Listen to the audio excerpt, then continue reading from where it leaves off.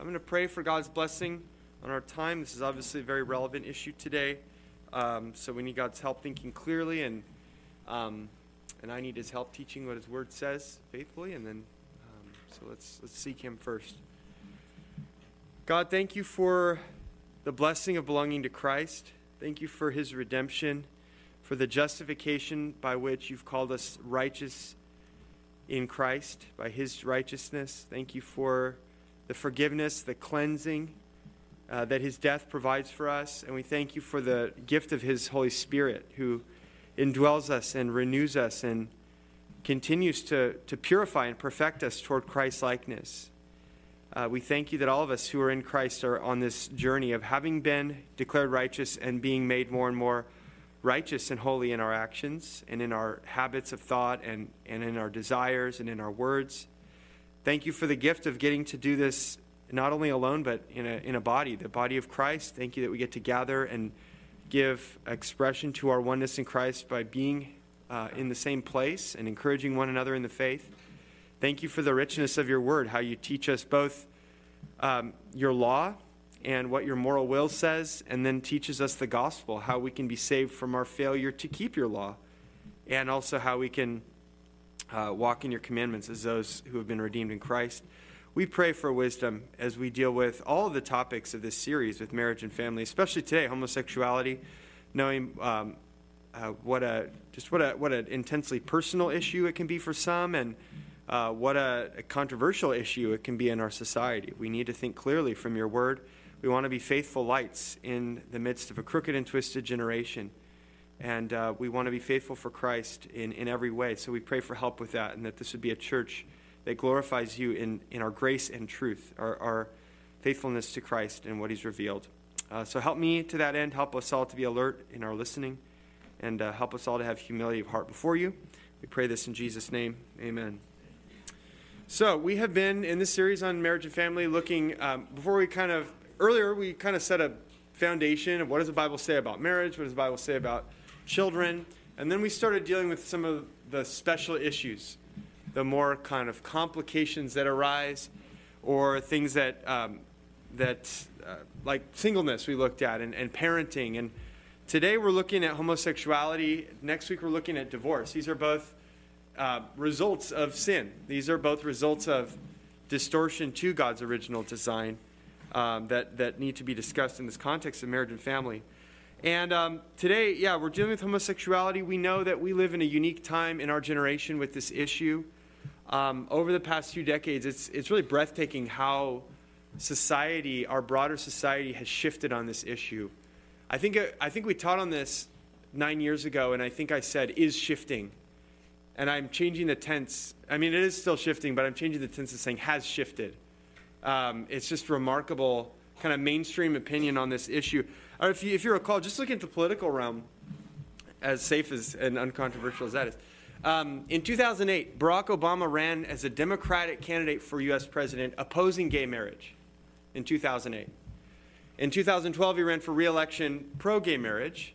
So somewhere in those 4 years, he publicly shifted his stance. And whether or not, you may wonder if he was disingenuous in 2008, but at least either he was anti-gay marriage or he thought it would be politically expedient to present himself as anti-gay marriage. By 2012, that calculus changed.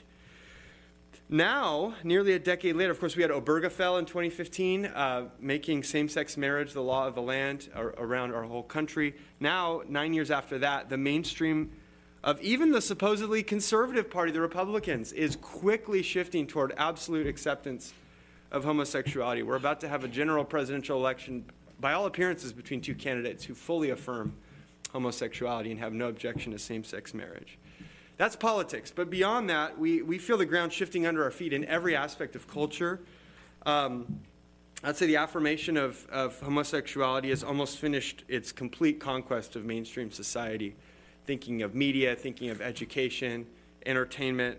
In many people's eyes, it's just sort of become the self-evident truth that only hatred and bigotry could explain any moral objection against same-sex marriage. Or actually, there is no moral objection, that's just a front for just more base things like just bigotry and hatred.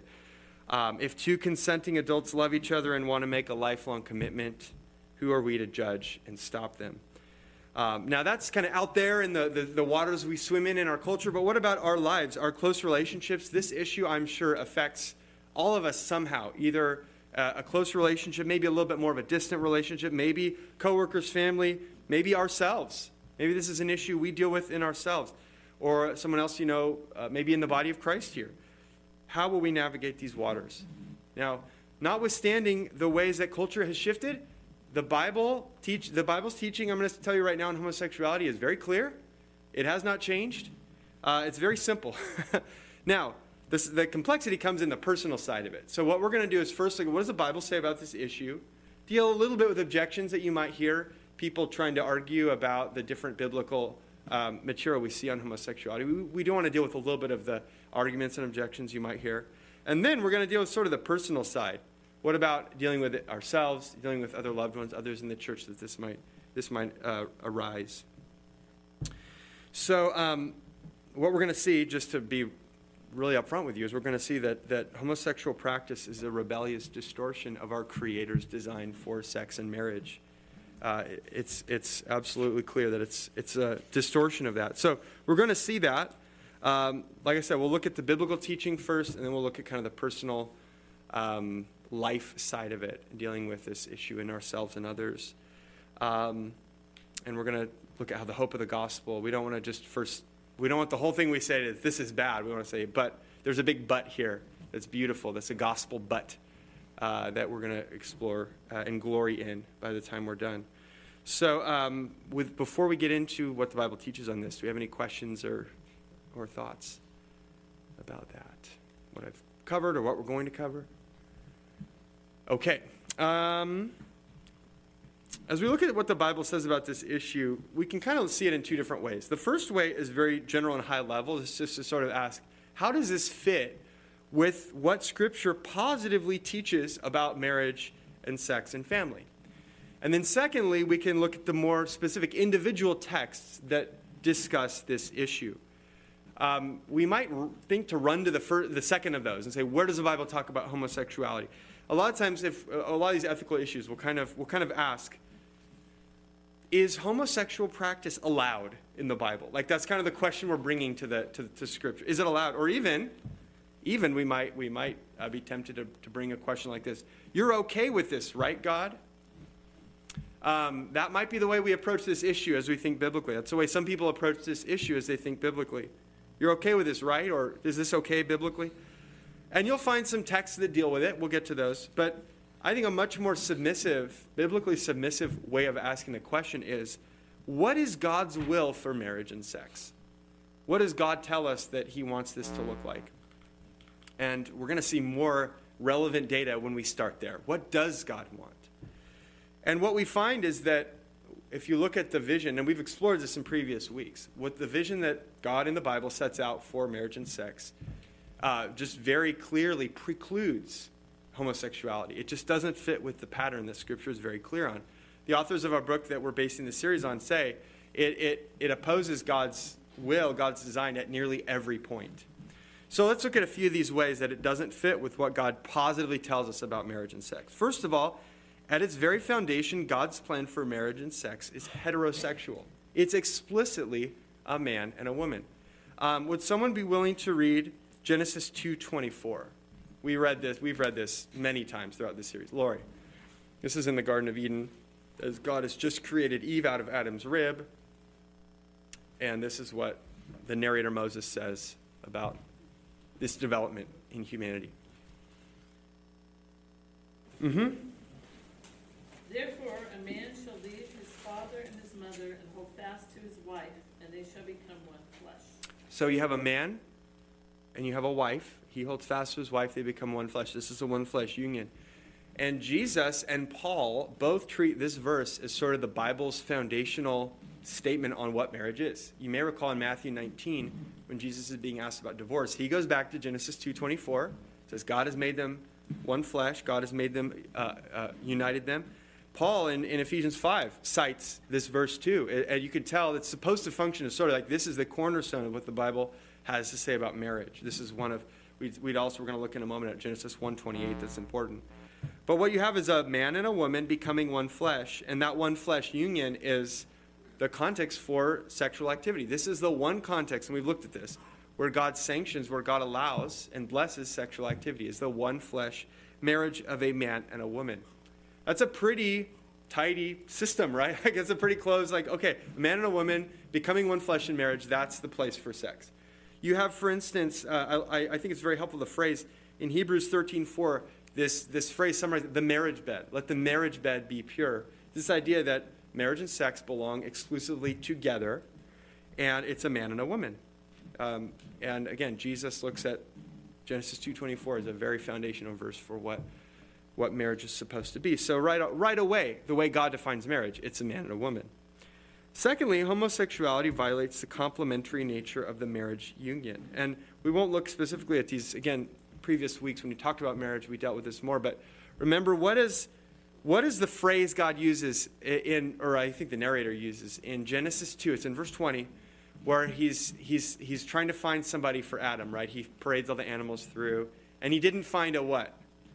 A helpmate, or a meet helper, a fit helper, suitable helper. None of the animals were it, so he puts him to sleep, pulls a rib out, makes a woman, and that's the suitable helper.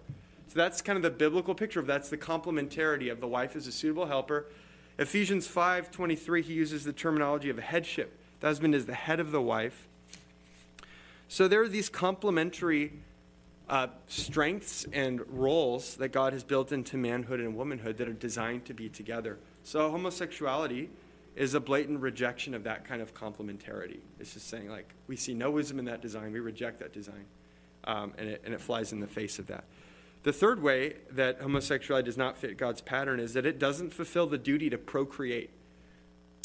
We looked earlier at Genesis 1:28. Would someone be willing to read Genesis 1:28? This is another very foundational, Paul, marriage text, and really foundational human race text regarding our creation, Genesis 1:28, God blessed them, and God said to them, be fruitful and multiply, and fill the earth, and subdue it, and rule over the fish of the sea, and over the birds of the sky, and over every living thing that moves on the earth. Good. So this is just right. He created man in his own image, and he said, be fruitful and multiply. We looked at, you have to have a man and a woman to be fruitful. And to not be fruitful is to turn away from a big part of our purpose as human beings, as what God designed us to do.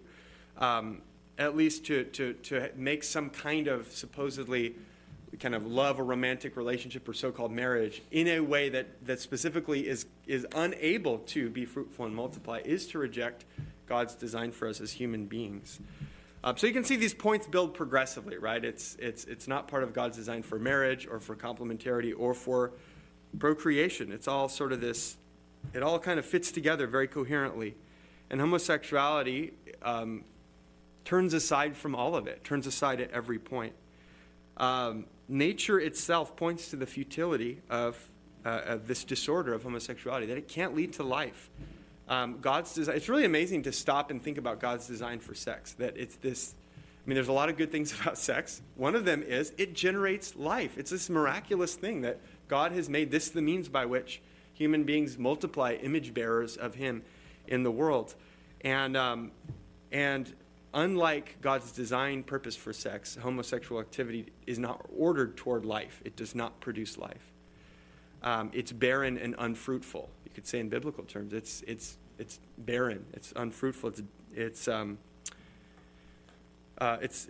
contrary to our design. So, by the way, I want to ask a question as we talk about, say, looking at something like, these arguments about it doesn't produce children, right? This is something you can reason out from Scripture. Has anyone heard an objection as you've interacted over this issue with others or heard others interacting over this issue, especially with regard to sort of like in public and maybe public policy types of, Jason? Yeah, it kind of raises the question of infertility then. So if you were hypothetically a woman who could not bear children, are you therefore, would that not be an irreversible union because it could not bear children? Right. So what about infertility? Yeah, and what about singleness? Like, are singles less of a human being because, they're made in the image of God, go out and procreate. Well, are singles, we looked at this last week, that The Bible doesn't take anything away from the dignity and humanity of singleness, and we looked at infertility too, that it's a true loss. I think biblically we should understand infertility as a loss and as a something is wrong, but it doesn't invalidate marriage. I would say marriage as a whole is ordered toward procreation, even though in individual cases, because of the fall, that may not work out. That still doesn't change what marriage is supposed to be. That's a good question. Matt, was that a hand? Yeah. Two different things. One is that I know that people will bring up negative examples of heterosexual families. And, not every heterosexual family is great. Yeah. So I'll bring that up as a kind of a justification. And then, what's the other one? That's all right. So yeah, people will maybe say, well, heterosexual marriages don't have the most sterling record of leading to flourishing either. And we should be very quick to affirm that. Yeah, sin has done a real number on a lot of good things, but that doesn't necessarily tell us what good is. And just because something good has been distorted doesn't mean it's not good. You have to look at kind of look at what's it designed to be.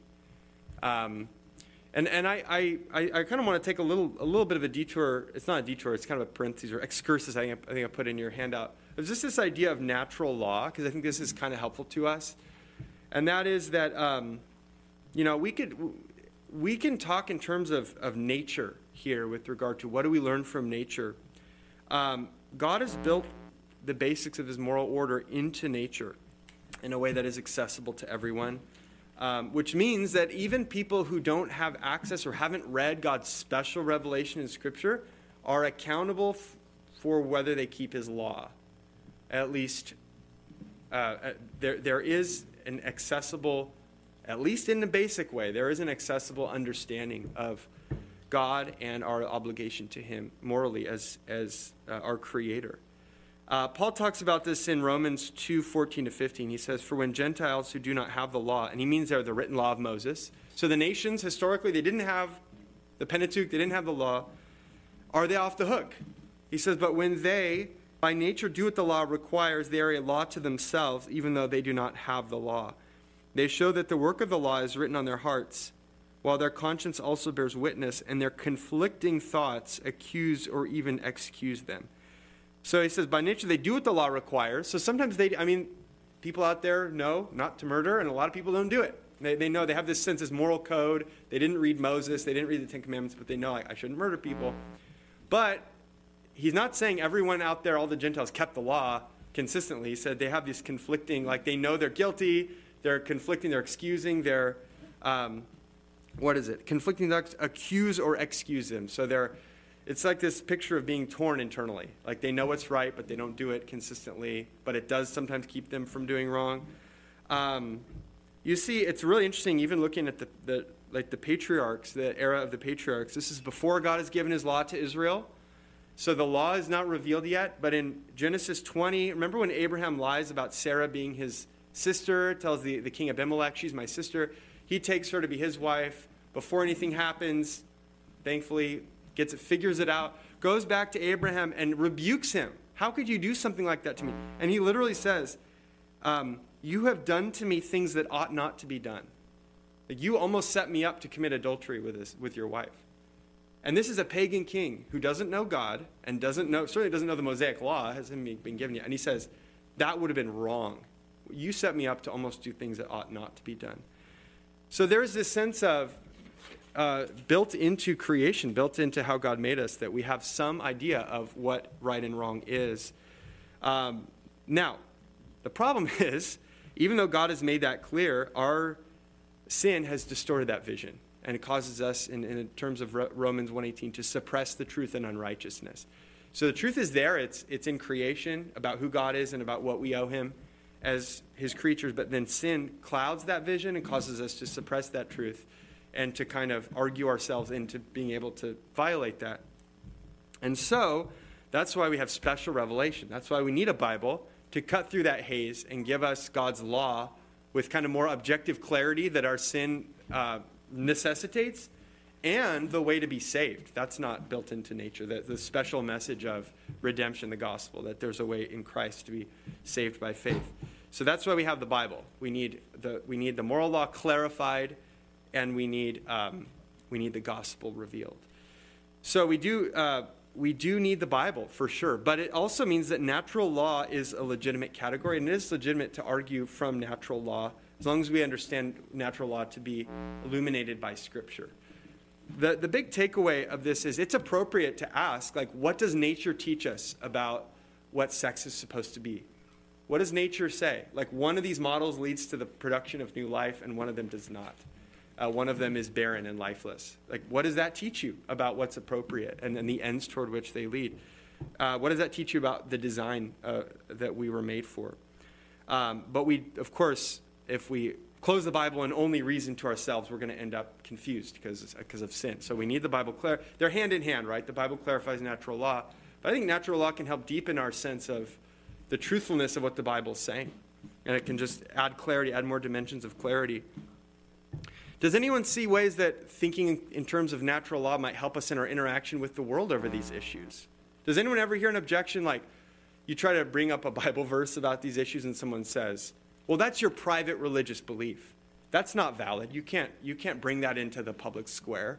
That's just a private, that's your, you can't use the Bible. That's private religious belief. We don't all agree with the Bible in America, so you can't use that. Yeah, Seth. A while back, for an audiobook, I was listening to Mere Christianity by C.S. Lewis. Mm-hmm. The first couple of chapters of that book, he lays out a really great argument for natural law.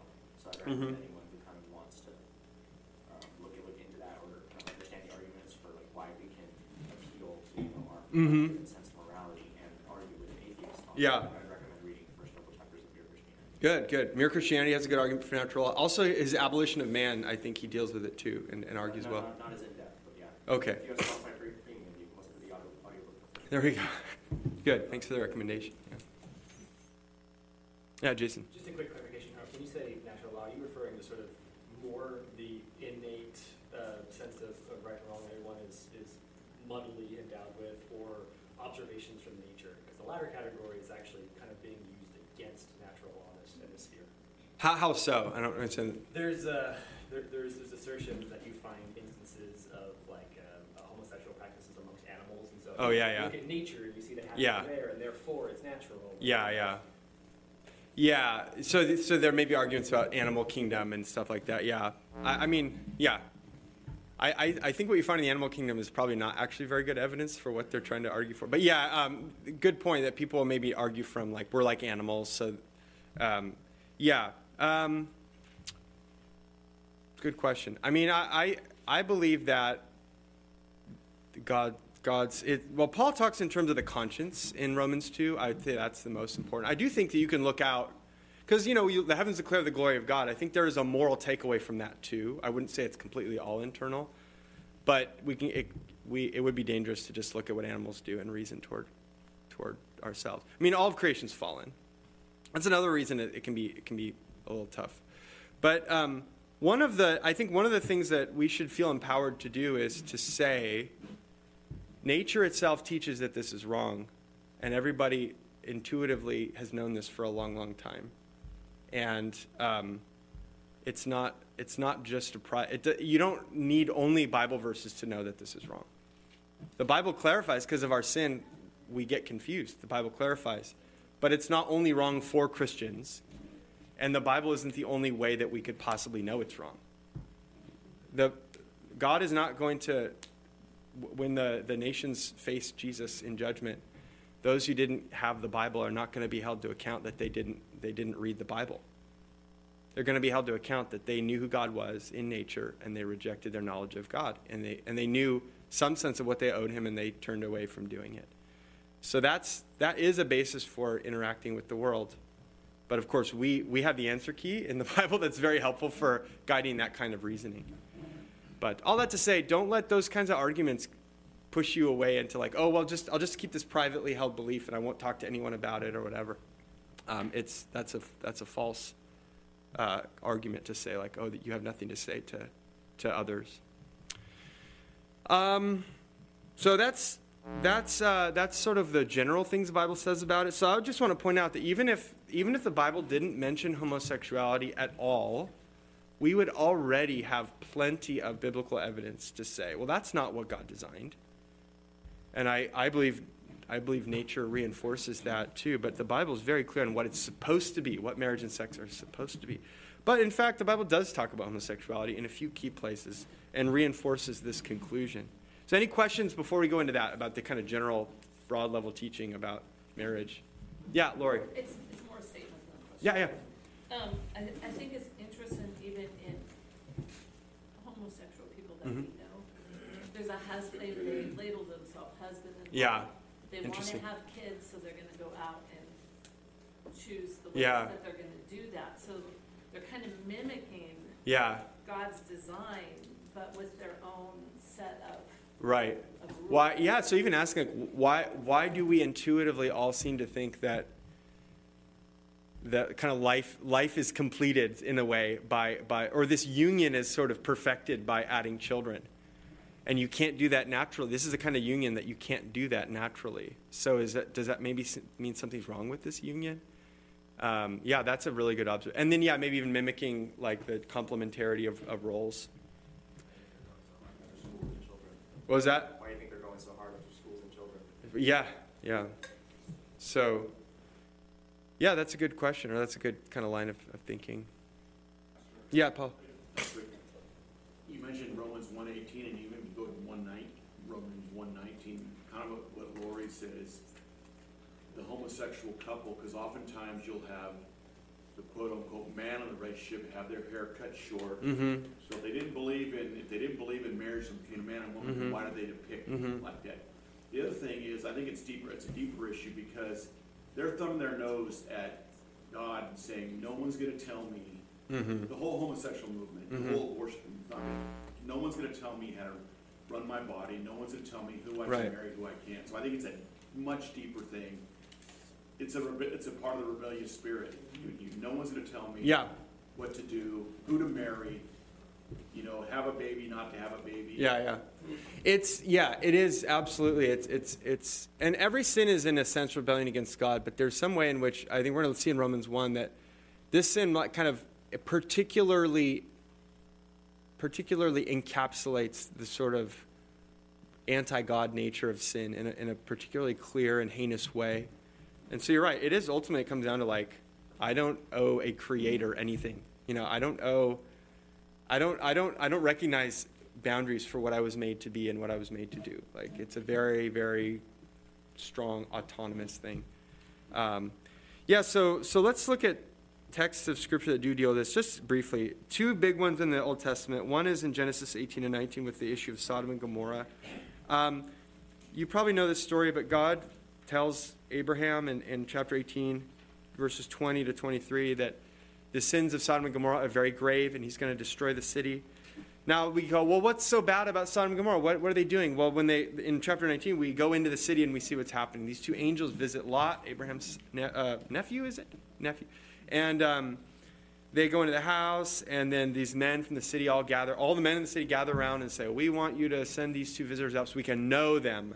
And in Genesis, in many places, that's a euphemism for sexual activity. So you know what they want to do. And Lot refers to this in 19:7 as a very wicked act. Now, in verse 8, he offers his two daughters instead, which is an evil thing to do, full stop. But just notice the reasoning, at least with him, of even that he's thinking how unspeakably evil is the thing you want to do, that even this would be better, is how he's reasoning.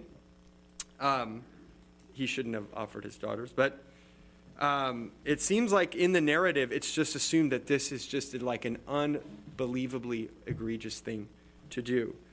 Now, the next day, the Lord rescues Lot's family. Of course, his wife turns back and doesn't make it. But the Lord rains sulfur and fire down on Sodom and Gomorrah and overthrows the cities of the plain, it says in 19:25 and 29.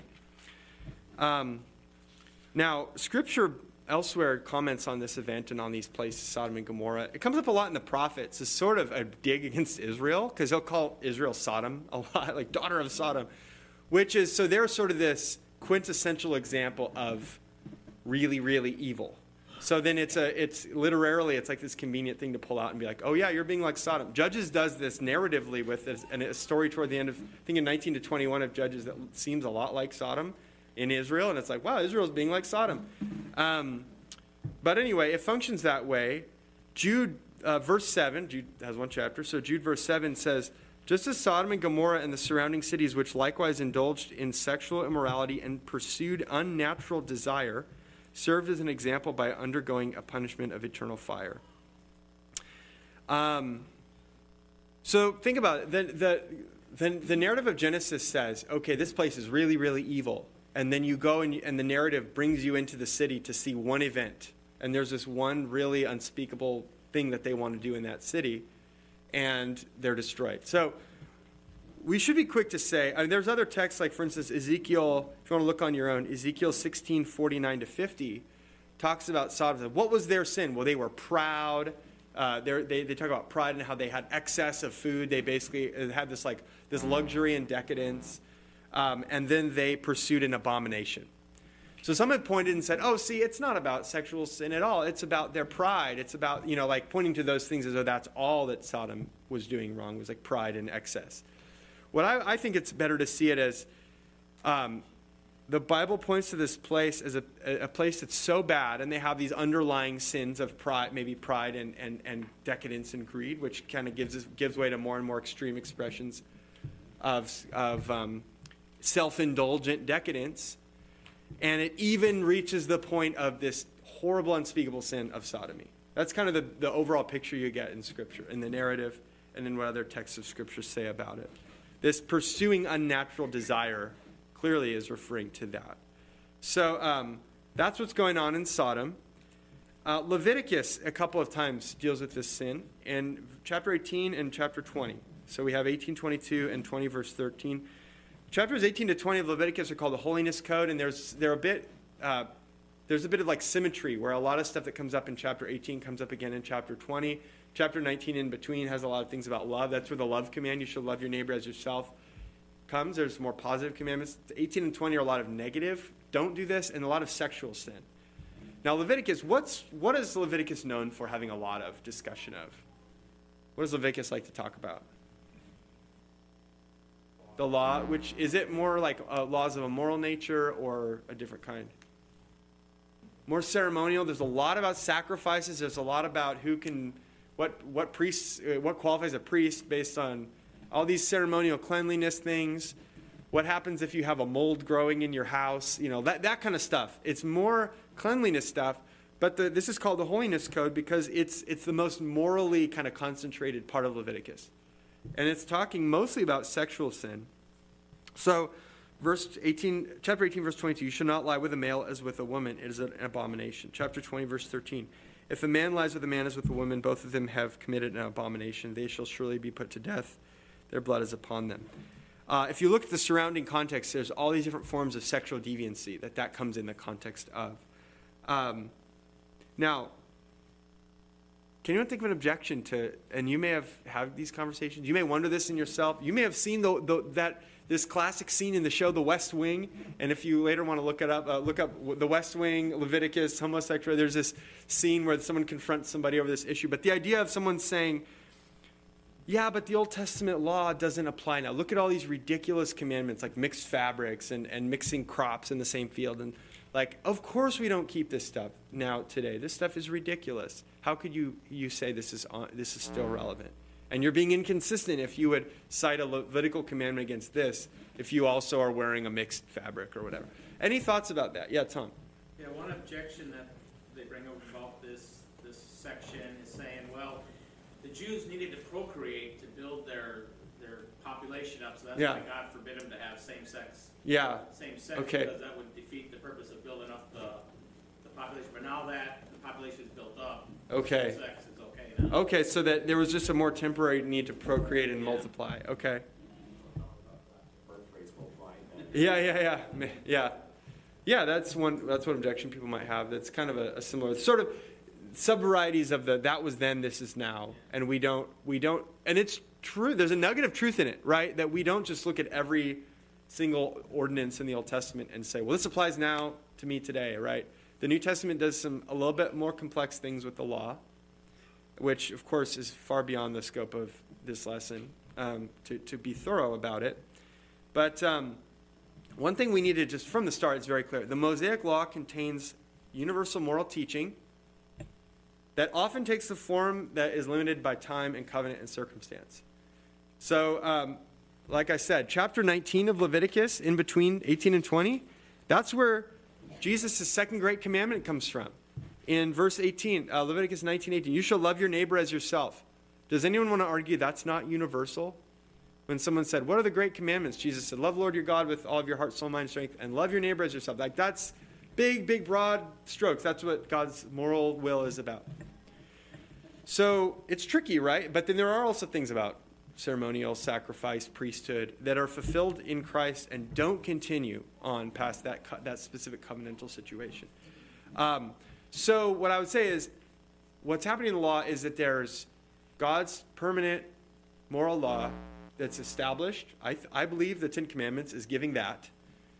And then it's often taking very specific covenantally determined forms. And the New Testament kind of guides us into what do those universals look like in another covenantal context, or a more universal context. That's not Israel on the plains of Moab or at the foot of Sinai. But one thing that we can look at the context of Leviticus 18 and see that God is clearly talking about universal sexual ethics. And one way we can see that is if you look at just 2 verses later. So the prohibition was Leviticus 18:22. If you look at Leviticus 18 verses 24 to 25, would someone be willing to read that? Look how God reasons about this. If you're saying, this is just a ceremonial cleanliness issue, or he just temporarily wanted Israel to have more kids. What does he say in verses 24 to 25? Tom, thanks. Do not make yourselves unclean by any of these things, for by all these the nations I am driving out before you have become unclean, and the land became unclean, so that I punish its iniquity, and the land vomited out its inhabitants. So God is saying, watch out for these practices. It's for doing these things that the Canaanites, the Gentiles who do not have the law, by nature do what the law requires, because it's written on their hearts. The Gentiles in Canaan are going to be judged for doing these things. Is this Israel's private covenantal instruction? No, he's holding the world accountable for these practices. And again, there are things that ought not to be done. Abimelech can tell the Canaanites, there are things that ought not to be done. And the Canaanites are doing these things. And so God is saying, I will hold them to account for that. I'm warning you, don't be like them, because they're about to be judged, right? As Israel will be his hand of judgment against the Canaanites. The land will vomit out its inhabitants. So this is clearly, again, this is another witness to moral law, or the natural law, that there are certain things that everyone is being held accountable for, that they didn't need the law of Moses to know that they shouldn't have done, and that these sexual ethics are a part of that. It's sexual immorality. It's interesting that often the Bible will talk about sexual immorality as like a lumped term, and like New Testament, vice lists will say, oh, we all know this is wrong, but you kind of say, well, what fits in that? This is another one where both like the Old Testament law and I think natural law can kind of teach. There's a lot of things that we can just say. Nature itself teaches this is not the straight and narrow, so to speak. This is not what God intended for sexuality. And so this is one of those things. This is not just a ceremonial holiness thing.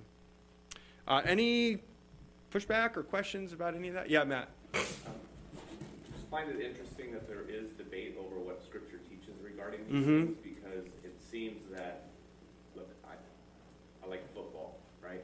But I also like soccer, and I really get engaged in the rules of soccer. I don't care what the rules of football have to do with soccer. The analogy there is, why do they care so much about what the Scripture teaches regarding these things if they don't even play the game? Right. And well, so, yeah. Well, why do you care what the Bible says, essentially? Yeah. And if they do care, then there should be some intellectual honesty and say, that's clearly what Scripture teaches, but I reject it. Yeah, so there's all kinds of things. You've got the person who doesn't claim any Christian. It's a good point. It's like, why do you care what the Bible says, right? You've got the people that are using it as a defeater, who maybe they don't believe or claim to believe, but they want to show how inconsistent we are and how we need to evolve and be progressive Christians who evolve on this like the other progressive Christians. Because look, it's an option within your Christianity to evolve on this. Let me show you how ridiculous it is for you to use the Old Testament this way. Others are using it as professing Christians trying to justify a new conclusion. And I said at the beginning, the Bible's teaching on this is simple. It is, but you would not think that by the volume of ink that's spilled over these issues, because there's been a lot of reevaluation in recent decades. And this is one of those areas where I would say the presence of debate does not imply the absence of clarity.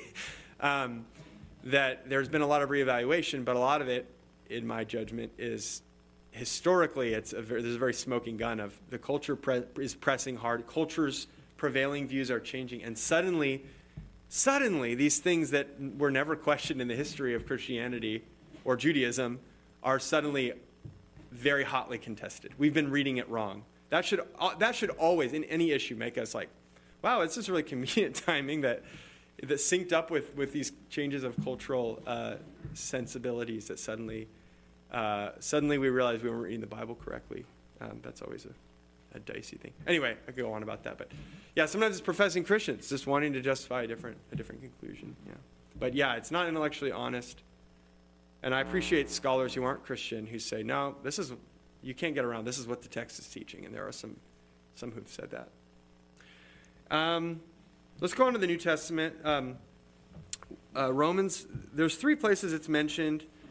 Romans 1:24-27, 1 Corinthians 6:9 we'll look at. 1 Timothy 1:10 also mentions it. It's pretty similar. Most of what we say about 1 Corinthians 6:9 would also apply to 1 Timothy 1:10.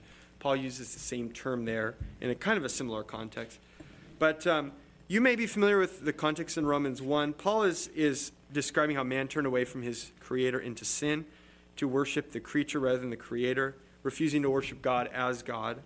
And in response to that fundamental exchange of trading God in for worshiping idols, creatures, God gave us what we wanted. He turned us over to more and more heinous exchanges. It's that idea of exchange. Like, we made an exchange, and so God is making exchanges too. He's like giving us over to more and more. It's like giving us what we want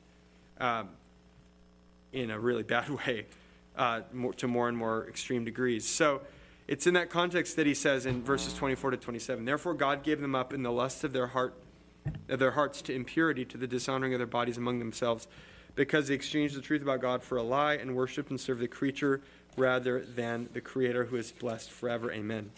For this reason, God gave them up to dishonorable passions.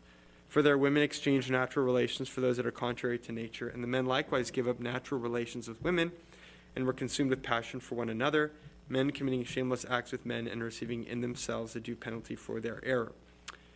So notice this is the only place where the female side, lesbian practice, is mentioned in Scripture. But both in males and females, homosexual practice is an exchange of natural relations.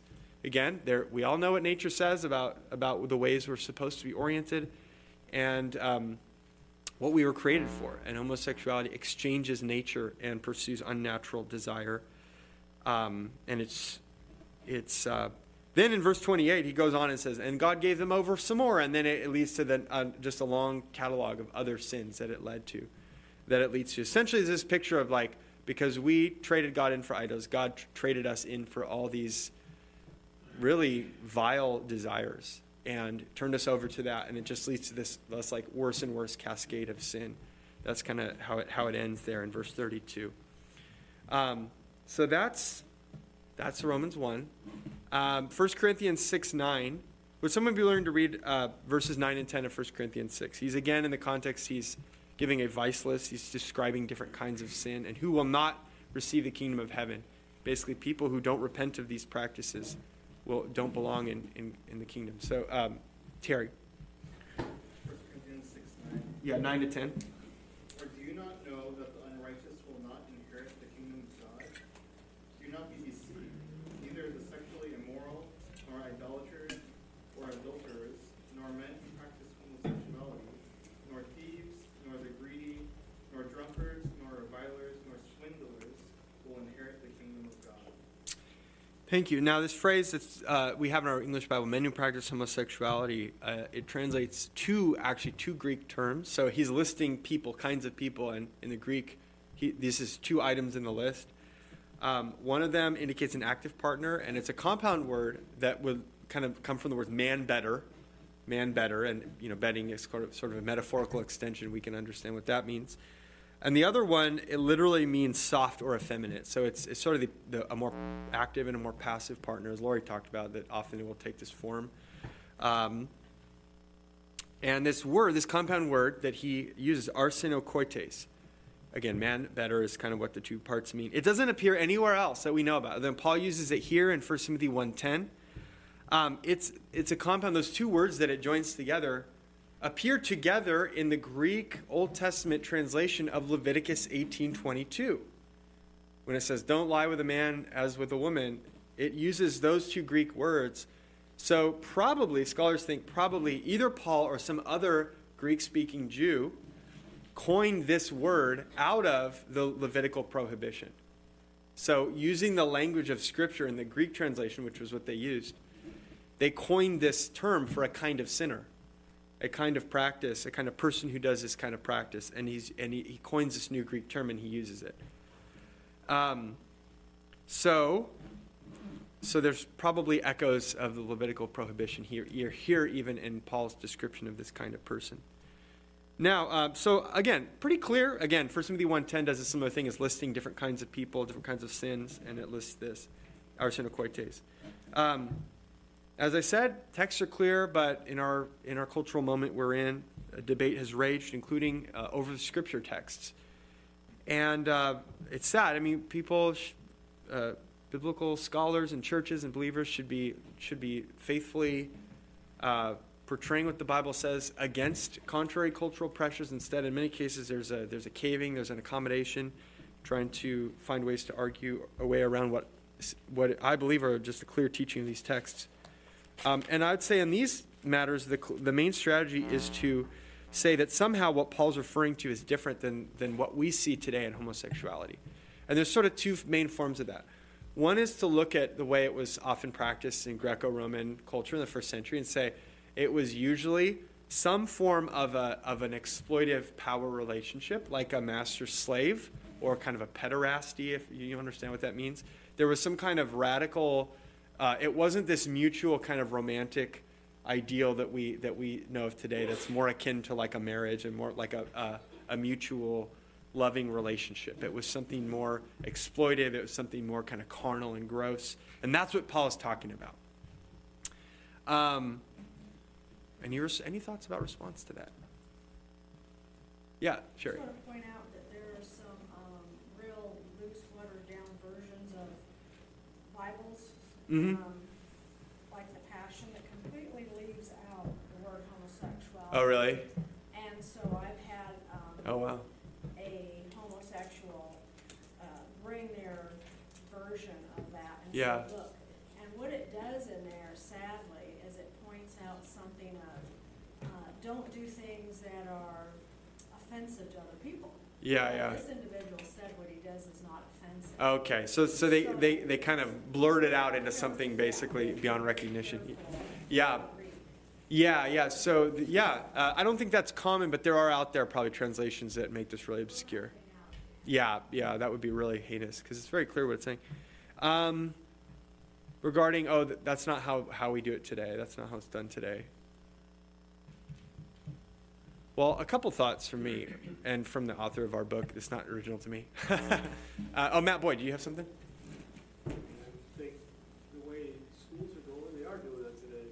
Oh, yeah. It's not, maybe that's, you can't argue that that's not happening still. Even though that may not be what people... Even in other relationships, I think there is exploitation. Yeah, don't be too quick to dismiss the possibility of exploitation even today. That's a really good point. Even if we were to assume the best, so to speak, and say, okay, let's say you have two, it's a totally mutual, totally consensual, loving relationship. Well, again, a couple thoughts. One is, Paul's foundation is Leviticus. Paul's a Jew. He's thinking Leviticus. He's probably using a word that derives from the verse in Leviticus. And what the Levitical prohibitions say, sleeping with a man as with a woman. That's very broad. That's not an exploitive or whatever age difference. It's none of that. It's just the practice of what it is. So that's in the background. It seems very unlikely that Paul would be meaning to give room for something, that he would be meaning to prohibit something much narrower than that and leaving room for something beyond that when, again, it seems like the assumption would be what's in the background is Leviticus. The other thing is there's mutuality in the language like of Romans 1:27. Men likewise gave up natural relations with women and were consumed with passion for one another. That's very mutual. So the language doesn't allow for just pigeonholing it to just some kind of very narrow situation like that. The second form of objection is kind of similar, and that is the idea, okay, he's talking about just a carnal, kind of passion-driven form of homosexual practice, but now we understand homosexuality to be an orientation. We understand sexual orientation. They didn't know about that back then. And so we understand. So when he says they gave up natural relations, they say, well, yeah, but this is natural to me, or this is natural to this person, so it's not giving up natural relations. It's just owning what they are. So there's this construct of an orientation that sort of challenges the application of these prohibitions to some manifestations of homosexuality. What do we say to that? Well, first I would say we need to be very clear. The Bible does not warrant that division or that distinction between orientation and practice. That's not a biblical way of thinking. In biblical terms, sexual orientation is nothing more than the content of one's heart desires. That's it. It's what your heart wants. That's the biblical category for what we're describing here. And the thoughts and the desires of our heart are morally relevant. They're not morally neutral. They're either, they can be good, they can be evil. If your heart wants evil things, that's because you're evil. It's not, so the reason I say that is, what orientation does is or identity does is it creates this protected, this kind of morally neutral protected category. It creates a fortress in which you can kind of hide and say like, oh, these ethical evaluations don't apply to me because I'm in this identity fortress. And what we'd say is biblically, no, that's no protection against moral critique of your heart's desires and thoughts. Does that make sense? What I'm saying? Yeah, Seth. One thing that I love that Ray Comfort, the evangelist, does when he's talking with gay people, the question he loves to ask them is, are people born adulterers? And he says, I was born, I was attracted to a beautiful woman. I'm married now, but I'm still attracted to beautiful women. So does that make it okay for me to cheat on my Right, wife? right. The point being that regardless of whether the desire is natural or something that you've always had, that doesn't make it right to act upon it. Right. So natural, yeah. In one sense, biblically, we should say, well, yes, sin is natural in that we received a fallen nature in Adam. It's not natural in the sense of what we were created for. It's not natural from Genesis 1 and 2. It is natural in the sense of our fall, the corruption of our nature in Genesis 3. So even that, we have to be able to say, well, yeah, certain kinds of sin are natural to all of us. That doesn't make them right. The desires of our hearts tend toward evil in all kinds of ways. That doesn't make it okay. Yeah, Matt. But it allows us to have a sense of understanding and compassion when we face someone who deals with issues of homosexuality. Right. That, yes, we don't stand in judgment upon them. Right, exactly. So we, on the one hand, it makes the moral situation clear, but it also indicts us because we go, there are certain sins that feel impossible for me not to do, especially outside of Christ, that were impossible for me not to do. And yeah, that's how sin works. That's the fallenness of man outside of grace. So yeah, it is very humbling, and it teaches us not to stand in judgment, right? Even though we have to be clear on the moral situation of this practice. Just so basically the idea of creating identity out of sin doesn't excuse the sin. It actually doubles down on the shamefulness and sinfulness of sin. To say, not only do I do this, but I'm going to wear it on my sleeve. This is what I am. This is who I am. I'm going to be proud of it. I'm going to own it. I think of the words of Philippians 3:19. They glory in their shame. Their God is their belly, meaning they live for satisfying their desires, indulging their desires. That's a pretty good picture. Their God is their belly, and they glory in their shame. So this idea of this is what I am, it's not something I'm ashamed of. It's something let's have a whole week, a whole month about pride over this identity. I mean, that's exactly what's happening. But again, it's not that this sin is worse in that or any different in the way it works in that regard. But we just need to be clear. Identity is no like safeguard against the Bible's moral evaluation here. So we've seen clearly homosexual practice violates God's will for man and woman. I want to talk with the time we have remaining about practical considerations. And this, again, the biblical issues are fairly simple. The life issues can be very complex. And that's the way it works with anything, right? When it gets to real life out in the world with our hearts are complex. Our relationships are complex. And this is a personal issue that touches the deep places of the heart. As we've already kind of been alluding to with sin and righteousness. These are things that touch the deepest kind of desires and workings of our souls. And it would be foolish to think that this only affects those opponents out there in the world. Like, it's good to think about how we would like argue about this, but realize this is more than just something we argue with outsiders about. This is something that some of us maybe wrestle with in our own souls, in our own lives, or some others in the body, or someone very closely that this is an issue. So we want to spend a few minutes. Of course, we have to be so brief on this, and I just want to say, if this is something that you're working your way through in your own life or someone that you love who's near you, just want to open and encourage, just open an invitation. Talk to me or Greg or Gary, one of the pastor elders. We'd love to. This is stuff that needs a lot of interaction and a lot of prayer and stuff. So we would really invite you to seek prayer and counsel on these things. We'd love to help. But first we want to look at dealing with it personally. Like, what if you experience same-sex desire? And again, not comprehensive, but a few points of kind of biblical counsel. One of them is know how to classify it, and we already touched on this. This is, contrary to what the world is telling you, this is not an identity. This is a temptation to sin. That's what it is. It's a temptation to sin. Temptation, is it a sin to be tempted? No. Was Jesus tempted? Yes. It's not a temptation. It's not a sin to be tempted. But one thing temptation can do is give birth to evil desires. So it's one thing for a sin to occur to us and maybe seek to draw us. The next step is when our hearts start going, that'd be pretty nice. And you start maybe thinking about indulging in a certain sin. As soon as our heart starts desiring evil, that's evil. And so evil desire, or kind of thinking about things we might do with a sort of longing way, that's where we start to be actually sinning. And then, of course, that evil desire often leads to evil actions, which only further deepens the sin. James 1:13-15 talks about this. We're led astray, we're enticed away by evil desire, and then it gives birth to sin. It's this sort of process, this sort of reinforcing process. Yeah? What does it mean to flee from temptation? Flee from temptation. Yeah, that's a great question. What does it mean? I think that appears, I think, in 1 Timothy. I don't remember exactly. I think it's Paul's counsel to Timothy, maybe chapter 4. I think what it means is when you notice that you're being tempted, do everything you can to go in the opposite direction toward holiness. So I think that if you see a temptation occurring to you or drawing you, and you sort of sidle up close and sort of let it start drawing you in, that's where you're starting to sin. Whereas if you see it there and you go, oh, this is starting to tug at me, I'm going to turn around and flee and move toward holiness and try to set my mind on the things of the Spirit and on Christ. That's, I believe, what it means to flee from temptation.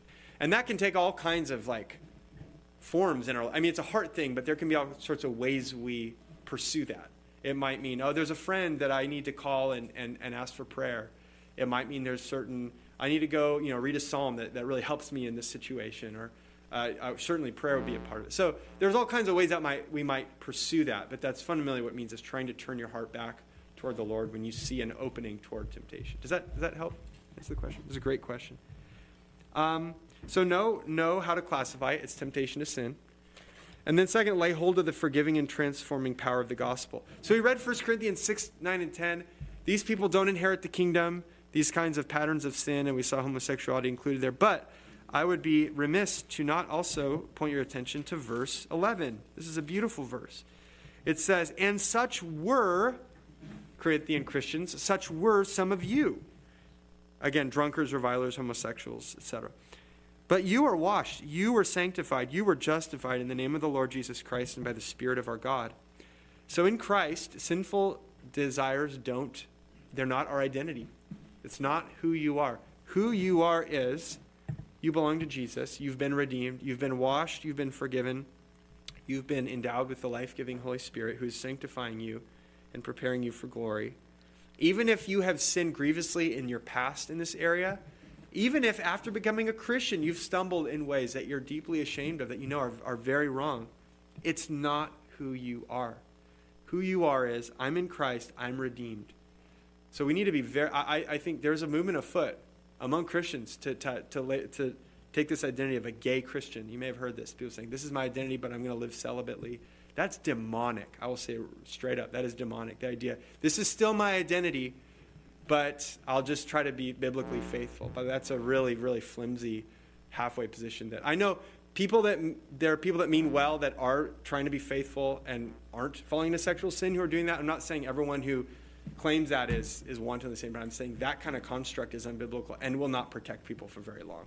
If you tell people this is really what you are, but you just got to hold tight and not act on it, it's contrary to 1 Corinthians 6:11, and it's really pastorally unhelpful. Who you are is you're redeemed in Christ. You're a new creature. All of us were some kind of sinner, and we're not that anymore. Such were some of you. Third, strive for holiness. You have places like 1 Thessalonians 4 where he says, this is God's will for you, your sanctification, that you abstain from sexual immorality.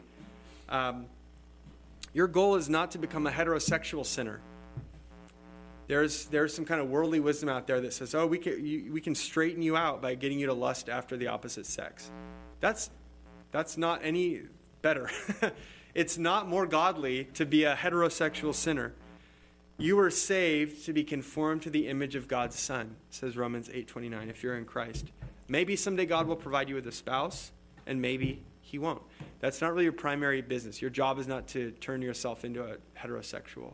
Your job is to be holy, to walk by the Spirit and pursue sexual purity of every kind. And that's what you've been given the Holy Spirit to empower you to do. So just know that's the goal of sanctification, is holiness. That's what sanctification means. It's holiness. That's what the Lord is doing in you. And fourth, share your burden with trusted brethren. You have Jesus in the upper room washing his disciples' feet and saying, do this for each other. And as Greg has been very clear and has preached on this a few times, it's very helpful, that this means servanthood to help cleanse. Of course, we're not the agent that ultimately cleanses. It's the work of Christ. But applying the work of Christ to each other, helping to cleanse because our feet get dirty with sin. Galatians 6:1-2, that we who are spiritual help others, help bear their burden in the church if they're seeming to be under a load of sin. So Jesus designed his body so that we carry each other's load of sanctification together. Each one is responsible to carry their own load, but we don't carry it alone. We carry it together. And so you need trusted friends who will pray for you, counsel you, maybe hear confessions of sin, maybe about what's going on in your heart. And by the way, it's not only people who struggle with same-sex attraction that need these things, right? Like, we all need this stuff. Whatever our besetting sins and temptation, we need each other carrying each other's load. But this is definitely an issue where, especially if this is something you really mightily struggle with, you really need to bring in some trusted brothers and sisters to give counsel and to help you walk with the Lord. So those are some, again, there's much more that can be said, but those are some points of maybe wisdom and counsel biblically for if this is something you deal with. Any questions or follow up on that? Yeah, Zach. Just real quick, I think something that's super important in all of this is just making sure that we do have a biblical understanding of what masculinity and femininity are. Because I think that can be something that muddies the water so much, particularly for people who are struggling with this sort of thing. Right. If the people around you, if your family, if the world at large is telling you this is what it means to be a man or this is what it means to be a woman, and you don't see yourself exactly lining up to that, that can just feed confusion and doubt and all sorts of things. And so I think for all of us, holding up a proper understanding of what it means to be a man biblically, what it means to be a woman, super, super important. Right, so we have distorted pictures of masculinity and femininity. So you're going like, I don't want a big truck and I don't like football. Maybe I'm not very manly. And then the world is on your other ear telling you like, maybe you're oriented another way. consider whether you, I even looked up, like, how do I know if I'm gay? And there's these publications for teens, and it's like so glossy and so simple, and it's so sad that they're just fishing, right? They're like, you know, and the criteria they give, anyway, that's a really good point of having more and more biblical vision for manhood and womanhood that'll help cut through some of that. Very important. Very good. And that's where we get into the church, which is the next, we'll very briefly touch on. Dealing with this as a church, that's a good subpoint. It's just modeling biblical masculinity and femininity for one another in ways. There's a diversity within each of those. And you can see, there's not this one really narrow, kind of culturally defined what it means to be a man. There's definitely some diversity, and maybe to help us be more comfortable with just how we're different as a man or a woman.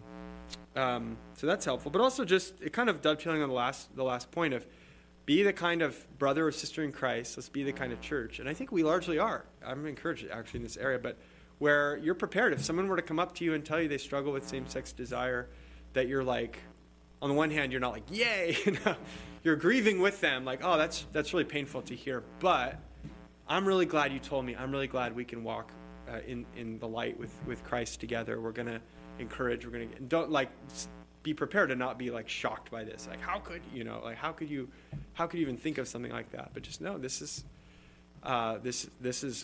one of many sins that we maybe bring into our Christian life from the past, or just various ways that sin appeals to our hearts. But the Spirit who's in us is more powerful, and Christ's mercy and the cross is more powerful. So let's just keep on doing what we are and being a church that's ready to help each other with this. Finally, in the world, and again, this could be multiple lessons on how to deal with it in the world. Coworkers, family members, what do you do outside the body of Christ? I would just say a sketch with a few virtues, how this might look, our posture. We can't be formulaic because there's so many situations that come up, right? So many questions. Maybe this could be something we deal with in our conclusion lesson in a couple weeks. Maybe long ago, I solicited questions and I haven't gotten any, but maybe I have some more specific thorny questions about this issue. You can email me and we can deal with this in the conclusion lesson. But I would just say, first of all, love. Love means we desire the true good of our neighbors. It does not mean unconditional affirmation. That's what our world defines love as. That's not biblically what love means. It also doesn't delight in controversy and in weaponizing the truth. Love does not love arguing and proving other people wrong. And love hates everything that hurts the beloved, including their precious, dearly desired sin. So love will say, I really hate that thing that's hurting you, your sin, even if you love it. That makes me even sadder that what you love is so destructive. So loving, being a Christ-like loving presence in the world. Courage. Courage means we do the hard thing. There's something good that we're supposed to do, and we're willing to press forward and do it. That's what courage is.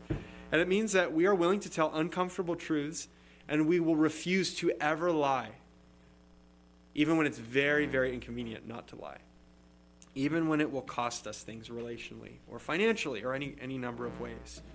And it means that we'll refuse to affirm evil by our actions, whether explicitly or implicitly.